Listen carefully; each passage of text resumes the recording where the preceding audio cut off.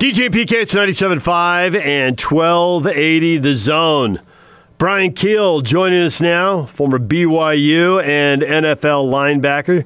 He joins us on the Sprint Special Guest Line. Sprint makes it safe and easy to get what you need online. Visit sprint.com for online services and local store availability.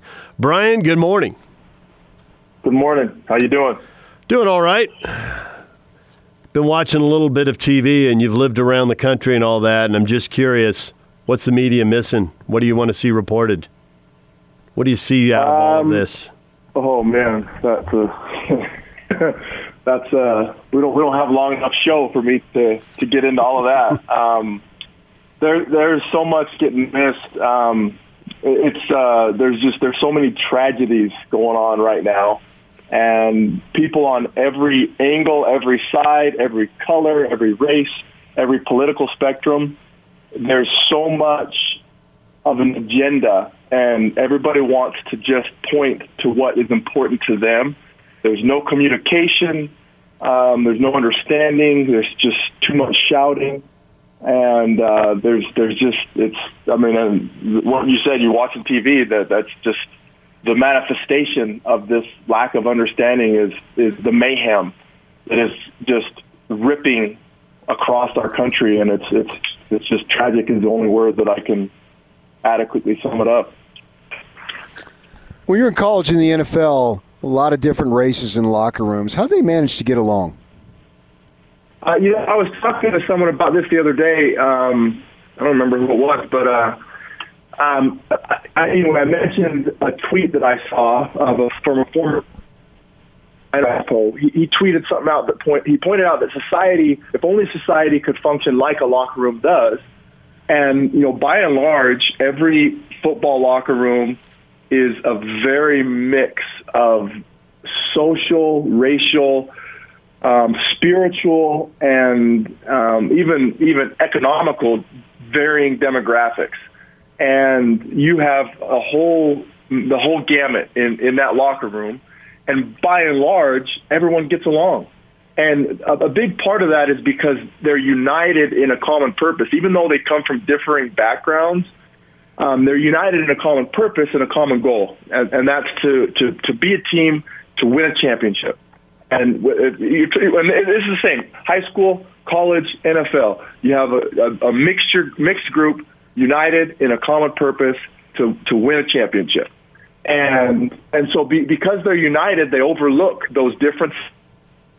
And that's essentially what society needs to do. Obviously, society is completely mixed in all of those categories and all those backgrounds. But I think that's the problem is a lot of us, we're not united in our common purpose. And so we don't work together. We just shout over each other. And we don't function like a locker room does, where there is brotherhood and camaraderie and joking and ribbing and all that good stuff, but there's also respect and understanding and good-naturedness, and that's what society needs to imitate. And I can't recall, every team you've played on, high school, college, and pro, how every season went. Is it the same when teams are bad as when they're good? Because I think we all get that the Chiefs had a lot of harmony on the way to the Super Bowl because winning's fun and winning will, smooth a lot of stuff over. But when teams are losing, is it still that good? Yeah, so obviously there's different things that the team focuses on. But, I have been on both ends of it. My rookie year, the Giants were just coming off a Super Bowl over the Patriots the first time. And in my rookie year, we were the number one team in the NFC, had a really kind of on our way to another Super Bowl until Plaxico shot himself in the leg. But anyway, so that was a really good team that I was on. And then contrast it, I was on a St. Louis team that was worse in the league, that went 2-14. And so, I saw both sides of it. And it's kind of interesting because winning brings out different dynamics and losing brings out different dynamics. And even, when on that St. Louis team, that I was on that was terrible, and I was also on a Kansas City Chiefs team. I was there for half the season one year. And the team went 2-14 that season, the year before Andy Reid got. And terrible team in terms of football, and same with St. Louis, terrible team in terms of football. But, the team you kind of grow together against that adversity. And so winning, losing, the teams, they function, the guys get along, and because you're still in it together for a common purpose. And, that's what society needs to do. There's a lot of stuff that's wrong with America. And you asked at the beginning, what's the media missing?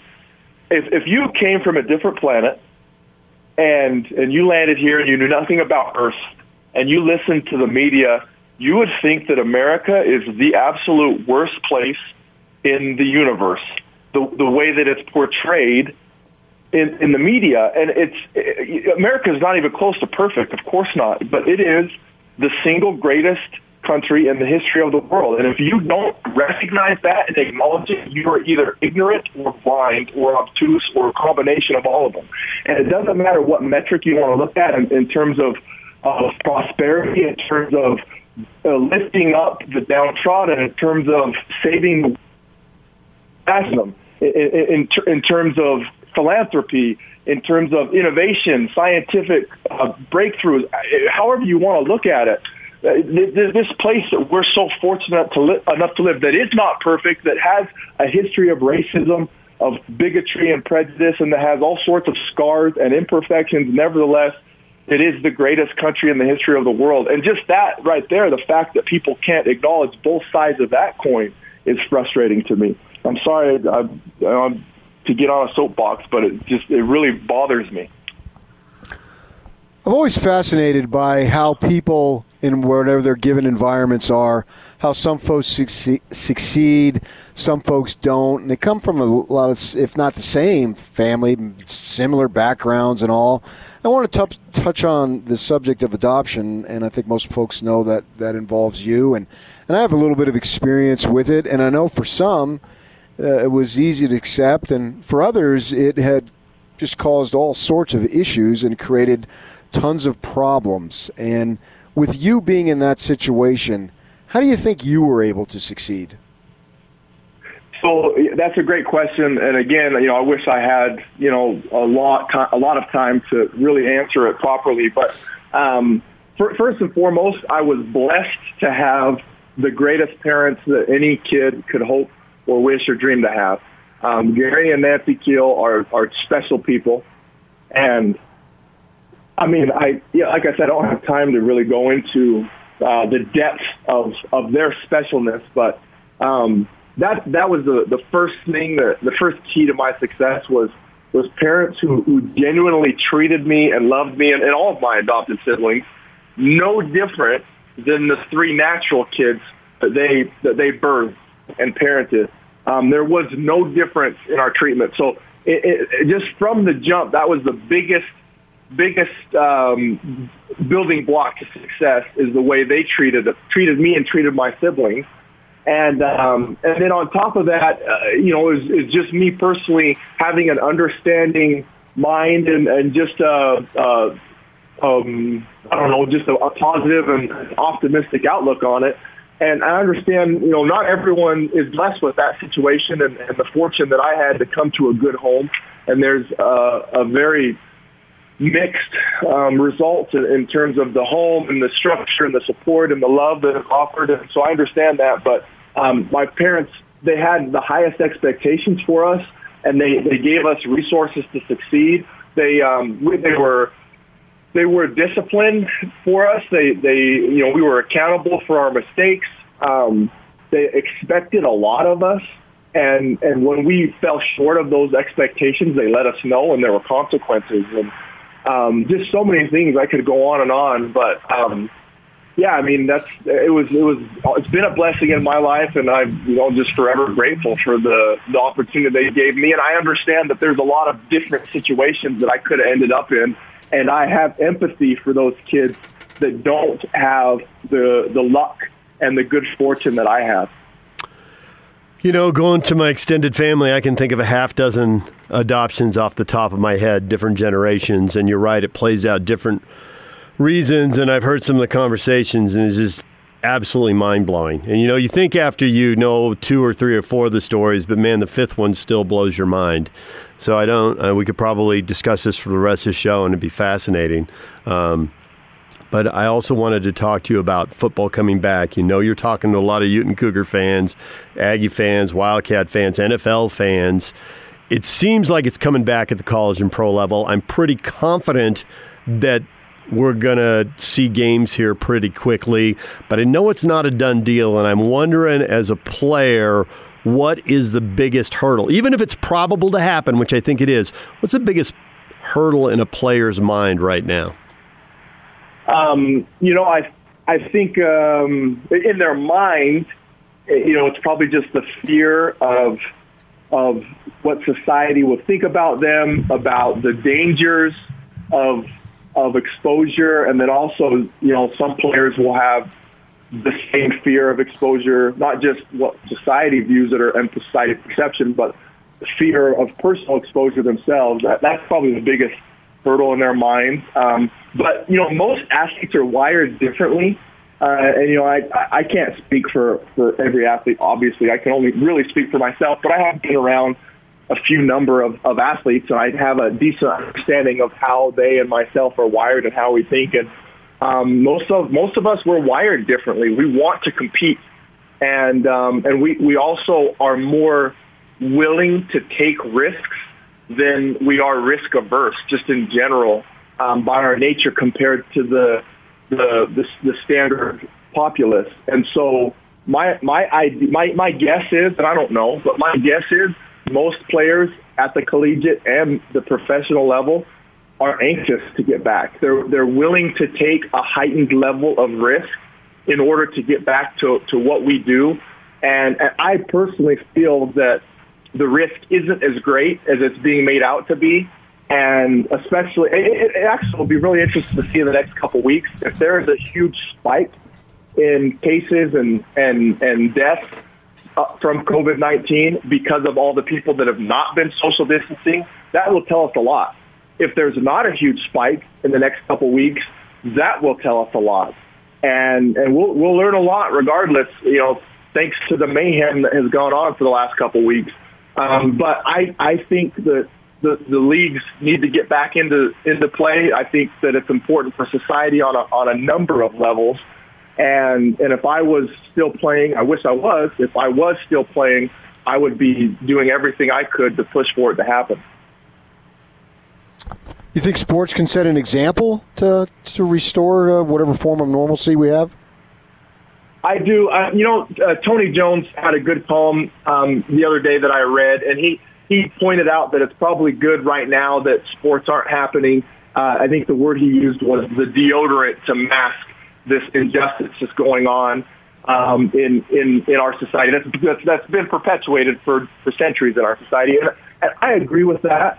It's probably good right now that we don't have the distraction because there are legitimate injustices in our society that have not been dealt with that need to be fixed. That being said, I think part of why there's so much mayhem going on right now is the fact that everybody was cooped up for 2.5 months inside their homes. 40-some million Americans lost their jobs. There's financial uncertainty. There's health uncertainty. There's fear being promulgated and spread, some deservedly and much more undeservedly, high and low. And so people have been stirred up into a panic, and that is absolutely contributing to the mayhem that's going on right now. And just mental health, just in general, is just under attack right now. People are anxious. They're depressed. They're fearful. There's just so many emotions going on. And I think sports is a great outlet. I think it's just a fantastic release from the pressures of society and politics and work and mortgages and diapers and all the things that we as humans that we deal with and we face. I think sports is a fantastic way to get away from those things, to relax, to root for a common team, to cheer, to cry when your team loses, to cry when your team loses to their rival up the state 9 times in a row. I personally, I can't wait to get that distraction back, and I think it's important for society. You expecting higher quality football or lower quality football? I mean, these are off-season workouts and the whole structure of them, college and pro, and their different changes at different levels. But have they really lost a lot this, or are we going to find out that was kind of busy, make work, you do something because you got time, but it doesn't really impact winning and losing? Yeah, so I think at the college level, you'll see a bigger drop-off than at the professional level just because of the nature of the individuals, the skill level of the individuals involved, and just the attention to detail to their craft. The professionals, by and large, will have spent more time to stay in shape, to stay on top of their game, and to be ready to go when and if the season rolls around. The college kids, they don't have the financial, they don't have the motivation and just the skills to compete or to stay competitive at the same level. I don't think there will be a huge drop-off, but I think if there is a drop-off, there'll be more of one at the college than the professional level. The good thing about football, different than other sports, like you take golf or you take basketball, if those sports, there's going to be a bigger drop-off when you haven't been on the court or on the course because it's so much about touch, about rhythm, about mechanics, and those things are quick to go when you're not getting reps, when you're not practicing, when you're away from it. Football, most of the positions in football is not so much about precision and about finesse and mechanics. The quarterbacks absolutely are, kicking game, those sort of things, but, linebackers and offensive linemen, defensive backs, those guys, they've been able to really stay in shape and practice the things that help them get better. And so that's a good thing about football is it's not going to get affected as much as some of the other sports. So you mentioned that 9 in a row, Brian. It's not going to get to 10, is it? It's gotten so bad. I don't even know what to say about it anymore. And, I love the rivalry. This is nothing new. It's fantastic. And I love talking trash. And it's gotten to the point, it's like I can't even talk trash anymore because what can I freaking say at this point? It's just so embarrassing. There's this whole generation of kids that have never seen a Cougar win. And it's something that we need so bad. We just need it. I need it. All of us need it. My kids need it. And so is it going to get to 10? I don't know, but I would sell a lot. I would give a lot. I would pay a lot to see a Cougar victory this fall. We need it, man. Well, I think that's a good opportunity for trash talk, DJ. As Brian said, what can BYU fans say trash talking? That's the problem. The only thing we can say is in my day or in the 80s, and that's getting lame at this point. And so, honestly, it's to the point where we can't really say anything. I guess the only trash talk we could say is, we could take it to the other sports and take it to the school and the academics, but, that's kind of a cop-out. So in terms of football, the trash talking is over because we have played like trash for the better part of a decade. And so we need to do our talking on the field. I think we have every chance to win every single time we play those guys. And for a decade now, they have found a way to win. Almost every game has been close. There's the one year where we had a crap ton of turnovers every time, but there was the one really bad year that got away from us down in Provo, and that one was ugly. But other than that, every game's been close, and Utah has found a way to win at the end of the game, and we got to find a way to flip that script. Brian, if you don't say something, I'm going to get a whole bunch of tweets about how last year's game wasn't close. Wasn't close? He said most of them. It wasn't close as the other ones, no. It was very, very close until a pick six flipped it up wide open. Yeah. The first half obviously was extremely competitive. And that's the thing, it's turnovers. That has been our biggest Achilles heel every single year. We just gift points to the other team, and Utah is extremely opportunistic. They're extremely efficient at getting turnovers, at scoring off turnovers, because turnovers aren't worthless, but they're next to worthless if you don't score off of them, and Utah's very good at scoring off of them. That's the biggest way that BYU will upend this streak and win is not coughing up the football. Well, Brian, I mean, I think you should go to Wilson's knee was down on that pick. Plus, if I remember, it was by Francis Bernard, who got his start at BYU, and it wouldn't have been nothing if not for BYU. There you go. He's our guy. He's one of our guys. We prepped him, and then he came back and ripped our hearts out. So, right. It's just honestly that game. Woulda, coulda, shoulda. Who knows what happens if that play changed the whole game? And the tragedy of that play is Tyson Williams was wide open and would have at least got 20, 30 yards if Wilson could have just got the ball over Bernard and into Tyson's hands. But woulda, coulda, shoulda. Utah got it done. Yeah. We didn't. No, Williams would have caught it and he would have scored and you would have won. We would have won, exactly. I'm taking that to the bank. All right, Brian, we'll leave it there. We appreciate a few minutes, as always. Thanks for coming on the show. Hey, it's good to chat with you guys. Just in parting, I'd just like to say to every listener, just love, man. I love being alive. I love sports. I love the human race, and I just I hope that people can overcome the differences and be like a sports team locker room and just push towards the common goal of appreciation, dignity, and the advancement of the human race. Bryan Kehl, former BYU and NFL linebacker, joining us right here on 97.5 and 1280 The Zone.